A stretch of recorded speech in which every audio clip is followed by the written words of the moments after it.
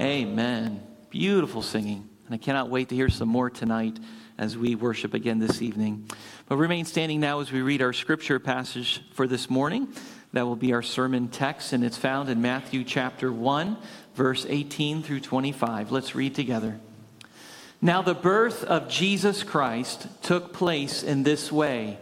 When his mother Mary had been betrothed to Joseph, before they came together, she was found to be with child from the Holy Spirit. And her husband Joseph, being a just man and unwilling to put her to shame, resolved to divorce her quietly.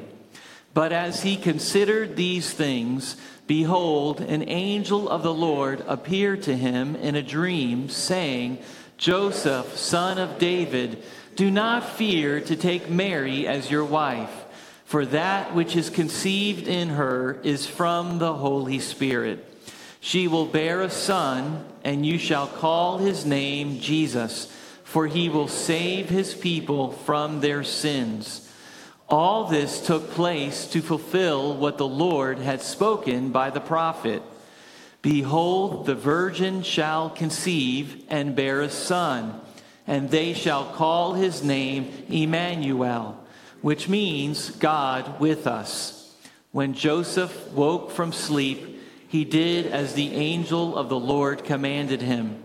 He took his wife, but knew her not until she had given birth to a son, and he called his name Jesus. This is the word of the Lord. You may be seated.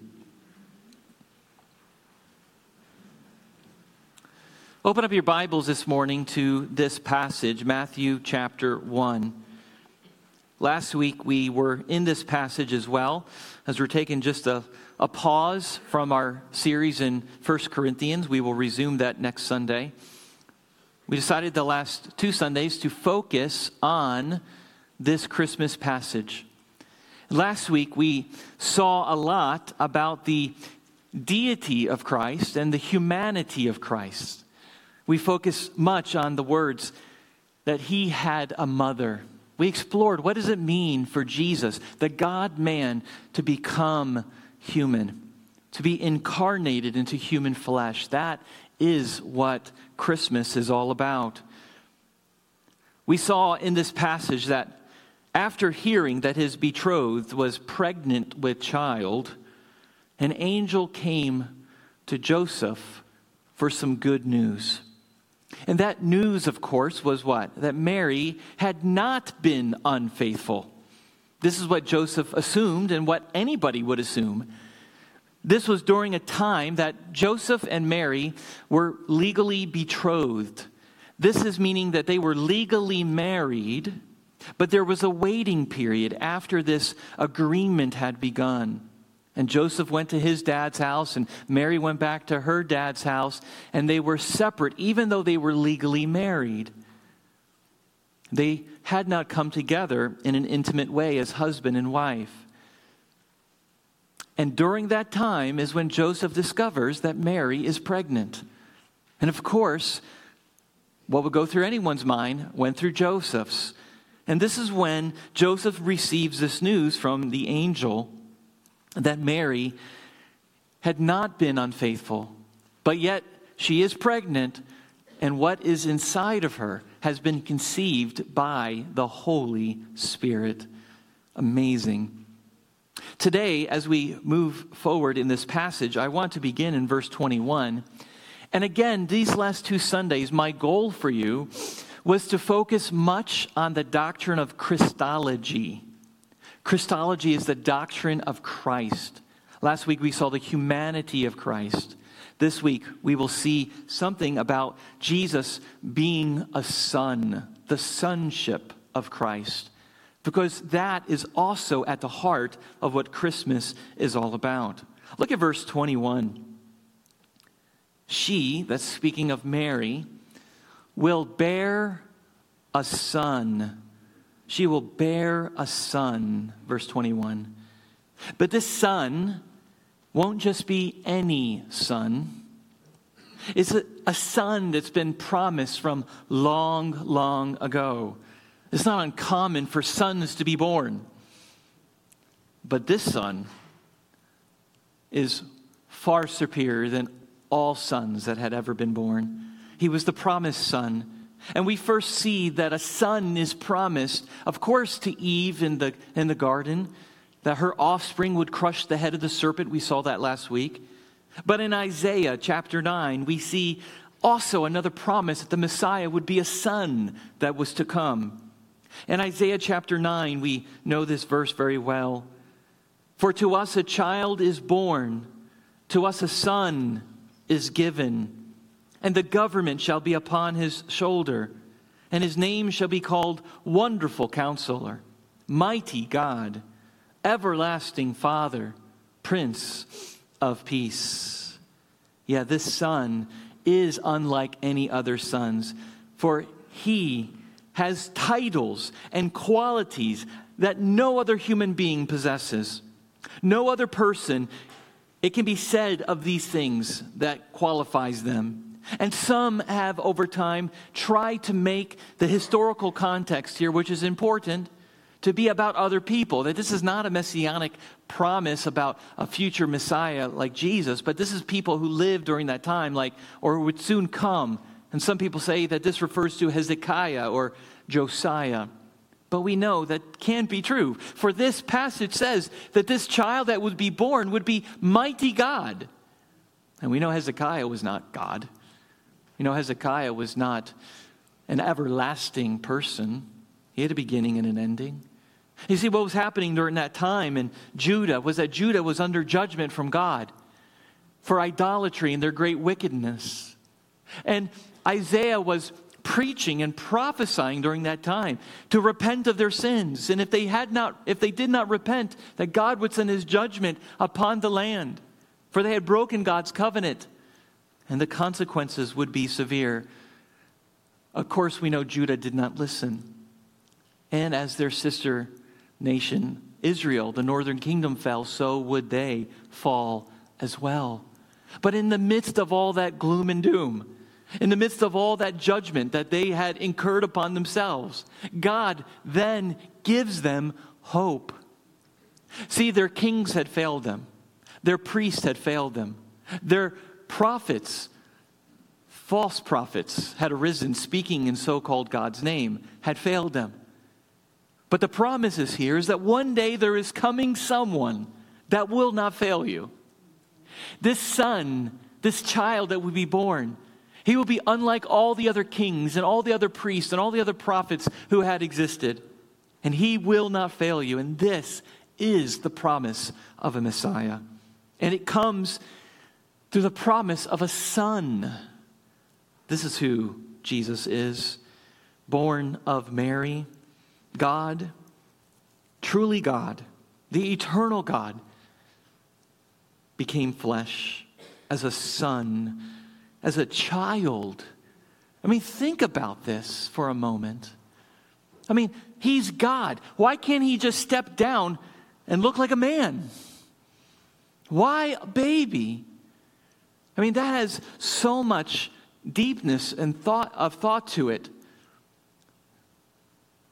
It had to be that way. For Jesus had to experience everything that we possess in our lives. He goes through everything that we go through in our lives, yet without sin. He is in Adam's flesh, born of woman under the law. He's not just like an angel who comes and appears as a man. No, he was a man. And he grew up as being a man. As this prophecy says, a child is born. A son is given. But listen to some of these titles that he possesses. Wonderful Counselor. This Messiah will be characterized by his wisdom. The word counselor in the Hebrew means advice or counsel or wisdom. And Jesus spoke and fulfilled this very clearly and plainly. He spoke and had so much wisdom that he awed people.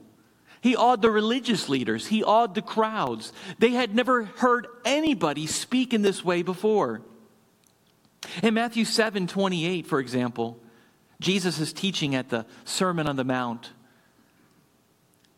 And when Jesus finished these sayings, the crowds were astonished at his teaching, for he was teaching them as one who had authority and not as their scribes. Here's Jesus, wonderful counselor, giving wisdom, advice, commandments to the people. And the people hear it and they say, we've never even heard anyone talk like this guy before. Who is this? Oh yeah. Why is he so wise? Because he is God himself.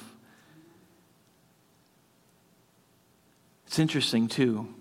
All the prophets, when they had a message from God, they would always say, thus says the Lord. I've got a message from God for you. This is what God is saying. But if you read your New Testament in the gospel accounts, Jesus never one time utters the words, thus says the Lord. Not one time. Why? Because he is the Lord. In fact, he says, no, truly, truly, I say unto you. He's wonderful counselor. Who speaks like this? He doesn't have to repeat a message from God. He is God and he hears the message. And he gives the message. Paul speaks about who Christ is in 1 Corinthians chapter 1, 23, 24. But we preach Christ crucified, to the Jews a stumbling block, and to the Greeks foolishness. But to those who are called, both Jews and Greeks, Christ, the power of God, and look, the wisdom of God. He's wonderful counselor. Going back to Isaiah chapter 9, verse 6. He's not just wonderful counselor. And by the way, we're going to be all over the place today. So if you're taking notes, write fast, okay? We're going to throw a lot of scripture references at you. I want you to take you through the Bible. I want you to see all these scriptures so that when people ask you, tell me who Jesus is. Oh, here, let me open up my sermon notes and I'll tell you. I want you to learn so that you can give this to somebody else, okay? He's mighty God. Yes, he's mighty God. That's who this Messiah would be. This child born would be mighty God. El Shaddai is the name for Almighty God in the Hebrew. And this is who this child would be, who would be born. And we see this from John 1:1. We know this verse very well. In the beginning was the Word, and the Word was with God, and the Word was God. He was God. Amazing. He's not just mighty God. He is also everlasting Father. Everlasting Father. Now, the word Father here doesn't mean like God the Father. No, it means he is fatherly. This Messiah would have a role as a father in that he would lead and protect and provide. You see, the shepherds of Israel, that's the teachers in this day of Judah, of Isaiah's time, fed themselves and starved the people.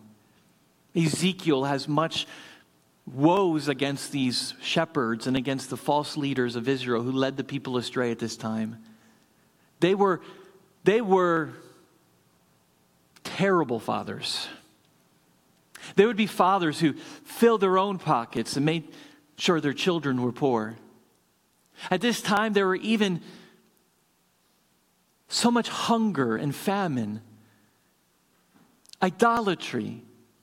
Mothers would offer their children up on the altars to false gods.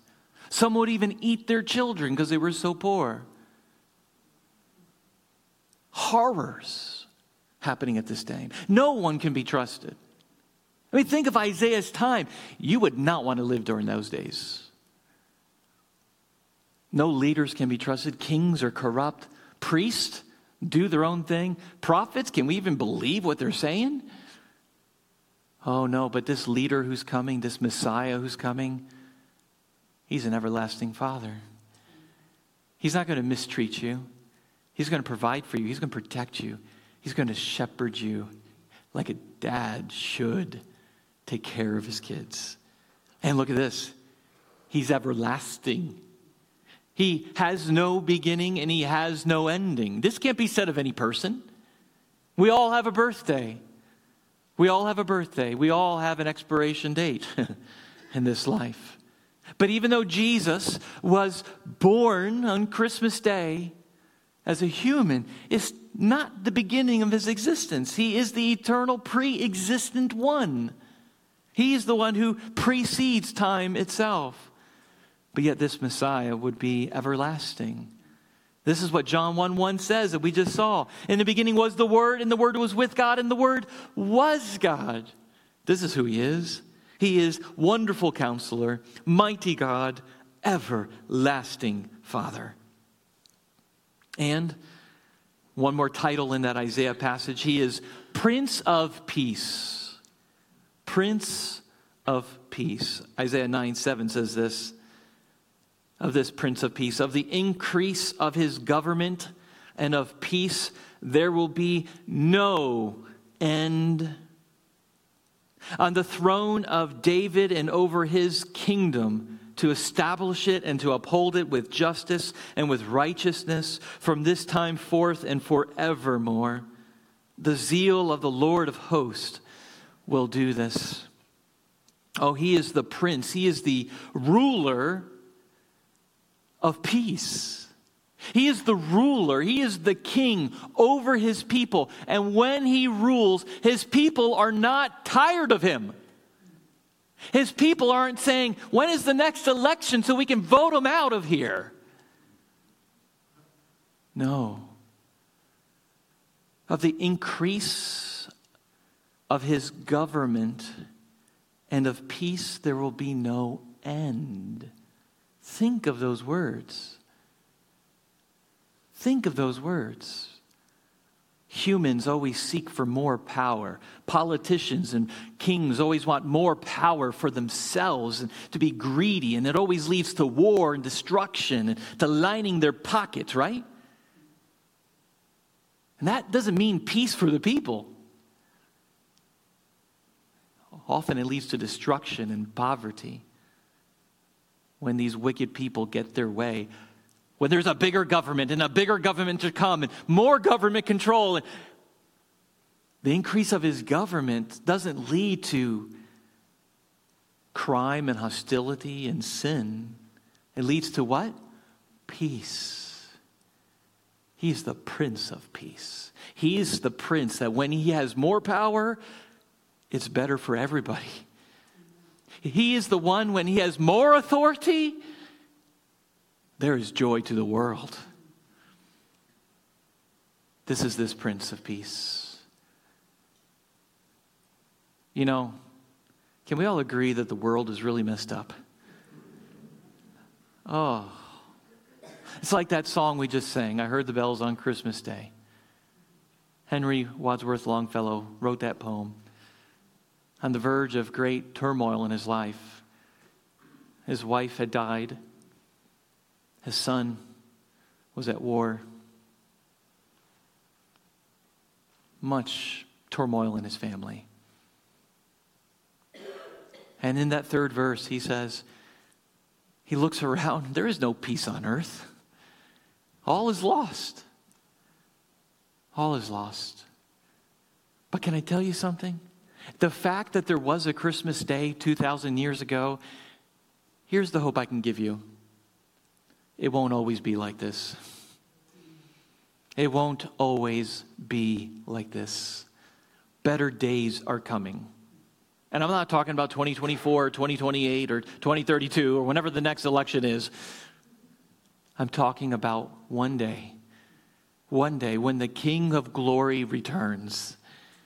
And the increase of his government increases. He will be the Prince of Peace, and there will be no more sin or destruction or greed ever to be found anywhere else in the world. It won't always be like this. Take heart. I know many of you are grieving. Many of you are sorrowful. Many of you are stressed. Listen to me. It won't always be like this. Because a son has been given. A child is born. Better days are coming. He's the son of Isaiah 9:6. But when you look at the sonship of Christ, it goes even more beyond that. and how we can know that he truly is the one. For a son being promised from the beginning to Eve, as we saw last week. But also a son was promised to Abraham as well. Abraham is the father of the Jewish people. And the promise to Abraham is found in Genesis chapter 22. Here's Abraham up on the mount with Isaac, about ready to offer him as he is obeying God. And the angel of the Lord called Abraham a second time from heaven and said, "By myself I have sworn, declares the Lord, because you have done this and have not withheld your son, your only son, I will surely bless you. And I will surely multiply your offspring as the stars of the heaven and as the sand that is on the seashore. And on your offspring shall possess the gate of his enemies. And in your offspring shall all the nations of the earth be blessed, because you have obeyed my voice." Here's this promise that God makes to Abraham. Abraham is the father of the Jewish people. He's the one who all Jews come from. He is Father Abraham. But yet on this mountain, as Abraham is about to offer up his one and only son, his promised son, God makes him a promise. "Because you've obeyed me, Abraham, the promise will be kept through you. The promise is here. The covenant I've established will come to fruition. I will bless you. I will keep you. I will give you more sons than the stars of heaven or the sand on the seashore.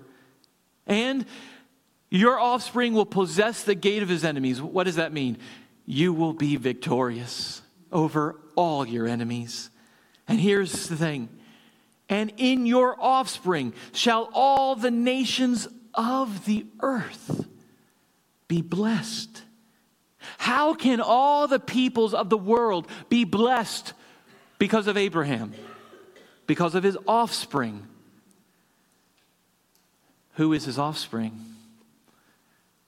It's this child who was born. It's his child who's been born, who, not coincidentally, but planned by God, was again just like Isaac, the one and only promised son. But unlike Isaac, he wasn't stopped from being offered. He was fully offered. So that through Jesus and his death and resurrection, all the families of the world can be blessed. It doesn't matter what nationality you are. It doesn't matter what skin color you are. It doesn't matter what language you speak. If you believe in the Lord Jesus Christ and repent of your sins, you will be saved. That's the promise. This is why John looks in Revelation and he sees a sea of people that no one can number. And he says, "I saw and I looked, and behold, I saw all tribes and tongues and languages." All of them were represented, standing before the throne of God. That is the promise completed to Abraham. That through Jesus, his offspring, shall all the world will be blessed. And Paul picks this up in Galatians chapter 3. In Galatians chapter 3, Paul says this to the Galatian church. "And the scripture, foreseeing that God would justify the Gentiles by faith, preached" what? "The gospel beforehand to Abraham, saying, in you shall all the nations be blessed. So then those who are of faith are blessed along with Abraham, the man of faith." In the nation of Israel, God has formed a people. Those people, that covenant people, represented the people of God on earth. But now, in Jesus Christ, the people of God are not just those who share Abraham's DNA. No. They're those. The people of God now are those who share Abraham's faith. All those who are of faith, he says, are blessed along with Abraham. And you are blessed in that son that was given. This son to Abraham. Oh, what a blessing. In the nation of Israel, God also appointed the sons of Israel to hold certain offices to lead the nation. And that was prophet, priest, and king. As we've already said, they failed the nation repeatedly over the years. But in Jesus Christ, we see that the Son that was given fulfills all three of these offices. The Messiah would need to fulfill all three offices to lead the true Israel of God to be blessed by the nations. What does this mean? Well, first, he would be a prophet like unto Moses. This is what we see in the scriptures. In Exodus 18, the Lord your God will raise up Genesis 18, 15, will raise up a prophet like me from among you, your brothers. It is to him you shall listen. And Peter takes up this whole thing of Moses being a prophet of God, speaking to God's people. The son that was given. Here is another illustration of a son. Here's a son that Pharaoh's daughter saves and keeps in the river, hidden from Pharaoh, to protect him. Raises him, rears him. Moses grows up, and then he goes back to the people of God to lead them out. Amazing.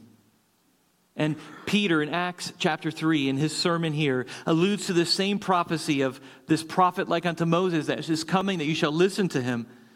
He alludes to the same thing in Acts chapter 3 by saying, repent therefore and turn back, that your sins may be blotted out. The times of refreshing may come from the presence of the Lord, and that he may send the Christ appointed for you, Jesus, whom heaven must receive until the time for restoring all the things about which God spoke by the mouth of his holy prophets long ago. Moses said, the Lord God will raise up for you a prophet like me from your brothers. You shall listen to him in whatever he tells you, and it shall be that every soul who does not listen to that prophet shall be destroyed from the people. Jesus, like Moses, would lead the people of God out of Egypt, which is symbolized by this world. He would free them from slavery, which is represented and symbolized by our sin. He would overcome Pharaoh, which is symbolized by Satan, and lead them to the promised land, which is symbolized by a new heaven and new earth. Oh, is Jesus the Son that was given like a prophet unto Moses? Absolutely. He would also be the Son. The second office would be a priest who makes sacrifice and intercession for God's people. Again, the priests couldn't be trusted. They fed themselves, ignored the sins of the people, ignored their own sins, brought idols into the thing, led the people into sin instead of away from sin. But not the Lord Jesus, the Son that is given, now leads them to God as a true high priest. This is what Hebrews chapter 9, verse 11 says. But when Christ appeared as a high priest of the good things that have come, then through the greater and more perfect tent, not made with hands, that is not of this creation, he entered once for all into the holy places, not by means of the blood of goats and calves, but by the means of his own blood, thus securing an eternal redemption. For if the blood of goats and bulls and the sprinkling of defiled persons with the ashes of a heifer sanctify for the purification of the flesh, how much more will the blood of Christ, who through the eternal Spirit offered himself without blemish to God, purify our conscience from dead works to serve the living God? This is what Jesus fulfilled. He's a prophet like unto Moses. He is a high priest, which makes intercession and sacrifice for his people. And number 3, the third office that Israel had was a king. Number 3, he would be the son from the lineage of King David. Oh, the promise to David. Oh, David, a man after God's own heart, a man who loved the Lord, a man whom God raised up. God promised to David in 2 Samuel 7:13. Because David wanted to build the temple for God, and God wouldn't let him. But he said, don't worry about that. Your son will build it. And Solomon did. But this is the promise that God makes to him. He shall build a house for my name, speaking of Solomon. And I will establish the throne of his kingdom forever. The promise made to David is that kings come and go. Nations come and conquer nations, and that line of kings stops from being king. Guess what? Your family will have someone sit on your throne forever. He will lead the people of God as a true king, never to be usurped, never to be overthrown. Why? Because I will establish his throne. And this is exactly what the angel says when the announcement of Jesus' birth is given. In Luke 1:32, when the angel tells them that you shall call his name Jesus, look what he says here in Luke 1:32. He will be great and will be called the Son of the Most High. And the Lord God will give to him the throne of his father David. This is who Jesus is.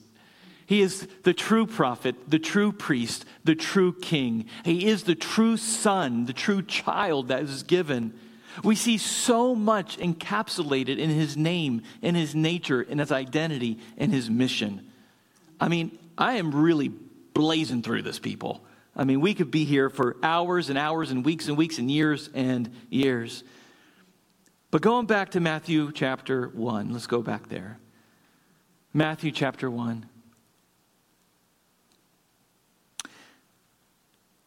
And you shall call his name Jesus, for he will save his people from their sins. This is who this child is.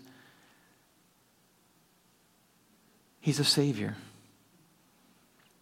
Joseph, his name tells you what he will do. His name means what he has been sent for. We said last week that the name Jesus, Yeshua, means the Lord saves. Yeshua saves. Yahweh saves. And Jesus lived up to his name. Amen. He died on the cross. It is finished. And all those who believe in him are saved. That's the promise of Christmas. Everyone who believes is saved. And that's a gift, my friends. That's a gift that cannot be earned, worked for, achieved, deserved. No. It all comes by faith through this Son that has been given. He is the son of Mary. He is the son of Abraham. He is the son of David. And all those titles are important. But the reason that all those have significance is because he's another son. The scriptures have another title for the Lord Jesus. He is the Son of God. He is the Son of God. And this is what the angel says in Luke 1:32. He will be great and will be called the Son of the Most High. And the Lord God will give to him the throne of his father David, and he will reign over the house of Jacob forever. And of his kingdom there will be no end. He is the Son of the Most High. The Son of God. Now, what does that mean? Because some people have a warped view of the Trinity when they hear the title Son of God.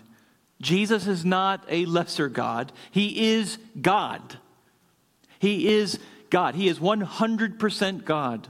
It's not that the Father is 33% God and Jesus is 33% God and the Spirit is 33% God. No, there's one God in his essence, revealed in his persons as three, a mystery that don't try to do the math about.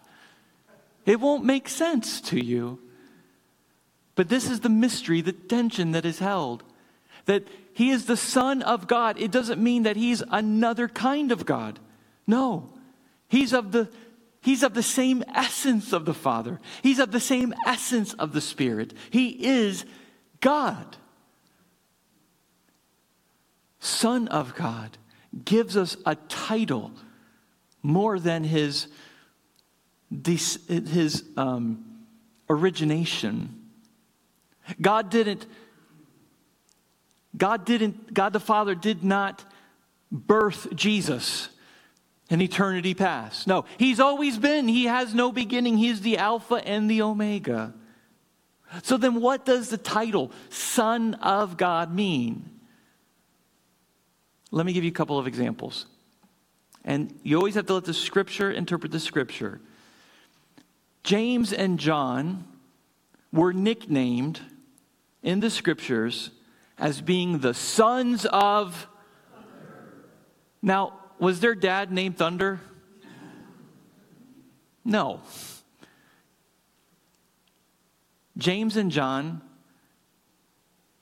were not his dad were not named Thunder. So what are they talking about? Their personality, their charisma, their speaking were associated with what? Thunder. They were loud. You couldn't miss them. James and John, the sons of thunder. Their identity is now associated with what? Something thunder, to help you realize, oh, that's who they are. They're thunderous. Here's another one. Judah was called the son of perdition. Again, was his dad named Perdition? What a terrible name to name anyone. But anyway, son of perdition. No, his dad's name was not Perdition. The perdition means what? Destruction, right? Devastation, right? Speaking of Judah's demise and his lot of betraying the Lord. The son of perdition. No, what's it mean? It's associating Judah with who he was. He was possessed by Satan, filled with Satan to do what he did. Again, this title, son of perdition, son of thunder. Now we go to son of God. What is he saying? Because I've witnessed the people and say, oh, Jesus isn't God. He's just the son of God. No, it's not meaning. When we say Jesus is the Son of God, we are meaning he is God. He is associated. Everything who God is, he is. Just like James and John were the sons of thunder. All the characteristics of thunder are now found in James and John. Just like Judas is the son of perdition. All the devastation and destruction that came upon him for what he did is now associated with him. And Jesus is the Son of God because he is God. Everything who God is, Jesus is, because he was the Word who became flesh. He's the Son of God. If you look, this is why Jesus says, if you've seen the Father, if you've seen me, you've seen the Father. Why? Because he is God. If you've heard me, you've heard the Father. Why? Because I only speak the words he tells me to speak. Again, there's no denying who Jesus is. He's the son of Mary, but he's also the Son of God, which is just saying he is God. Matter of fact, to help you out even more, Jesus had a favorite title of himself. Guess what Jesus' favorite title of himself was? Son of Man. Right? Son of Man. What does that mean?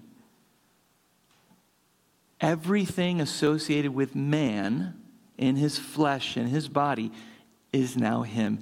Son of Man is another term which just means human. Son of God is a term which means God. This is what it means for Jesus to be the Son of Man and Son of God. He is the God-man. He's not a second God or a lesser God. No, there's one God. Amazing. All this through the word Son. Son. Everything I've explained to you today comes from the promise of sonship. The Son of Mary, the Son of Man, the Son of God. Oh, there's so much more I could share. Let me just give you one more, and then we'll be done. In Psalm chapter 2, Psalm chapter 2 is a messianic psalm. And of course, in the context, it's speaking about David. It's speaking about David's line, the Messiah that's to come. Psalm 2 is one of my favorite psalms. Psalm 2, Psalm 11, I got a lot of favorites. I love Psalm 2. Why? Because it's God the Father, the Lord, Yahweh speaking about the Son. Listen to what it says. I will tell of the decree. The Lord said to me, you are my Son. Today I have begotten you. Ask of me, and I will make the nations your heritage, and the ends of the earth your possession. You shall break them with a rod of iron, dash them in pieces like a potter's vessel. Now therefore, O kings, be wise. Be warned, O rulers of the earth. Serve the Lord with fear, and rejoice with trembling. Kiss the Son, lest he be angry, and you perish in the way. For his wrath is quickly kindled. Blessed are all who take refuge in him. Again, immediate context, King David. Greater context, the Lord Jesus Christ, who is the fulfillment of the line and lineage of David, just like the angel said. And one day, the nations will be his heritage. The glory of the Lord will be seen as the waters cover the sea. You shall break them with a rod of iron and dash them in pieces like a potter's vessels. At his second coming, he's not coming in peace. He's coming in war. He's coming on a white horse to make all his enemies his footstool. And the last enemy to be defeated is death. So therefore, here's the warning. O kings on the earth who will fight against him, who will fight against the throne of David, you better be warned, O earth, or you better be warned, O kings. You better serve Yahweh with fear. You better rejoice with trembling. And the only way to the Father, the only way to peace is what? Kiss the Son. Kiss the Son, lest he be angry and you perish in his way. Let me put that in modern vernacular here in 2023. Believe in the Lord Jesus Christ and you will be saved, or you will face the wrath of God Almighty. This is what Christmas is all about. A son has been given. A child has been born. He's the son of Mary. He's the Son of God. And because of that, we have peace on earth. Peace with God. Peace of God in our hearts. Peace with one another for those of us who know the Lord Jesus Christ. So let us be encouraged. Let us be encouraged. That word son, trace it throughout the Bible. We just did it quickly this morning. So important to identify who he is and identify what he has done and what he will do. And may this Christmas Eve, friends, may you know the Lord Jesus as your Savior. May you know that you are a sinner. May you know that you need him. May you know, as the girl sang this morning, that he has come for us, this Jesus.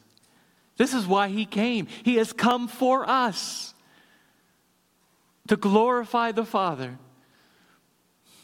to redeem us from our sins. As far as the curse is found, joy to the world. May you believe in him right now and be saved. Let's pray.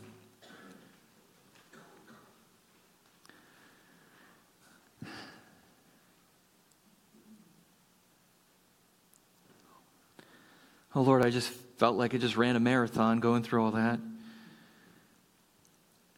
I know it's a lot of information. But Lord, I just wanted to focus on the sonship of Christ.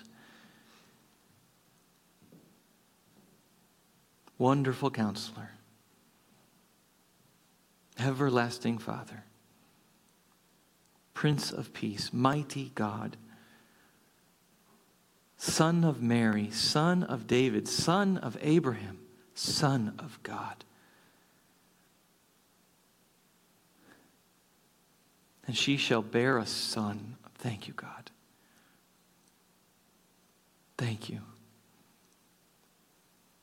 Lord, we are humbled this morning to consider the weightiness of these words and to discover the grand plan that you've had from the beginning, that the Word would become flesh and dwell among us, and we will behold His glory. May we never lose sight of this fact this Christmas. When we say Jesus is the reason of the season, may we really know what that means. Not let it just be a cliche that we sing or say. May we really know that Jesus is the reason is because of this Son that has been born. This promised Son throughout this line of these scriptures that we've read this morning. Help us to see this. Help us to share these truths with our friends, with the lost, with those who need to know that this Son that has been given, this child that's been born, is for their good. Father, work in hearts. Call many to repentance, and may they receive the sweetest and greatest gift right now by faith through your gospel. In Jesus' name, amen.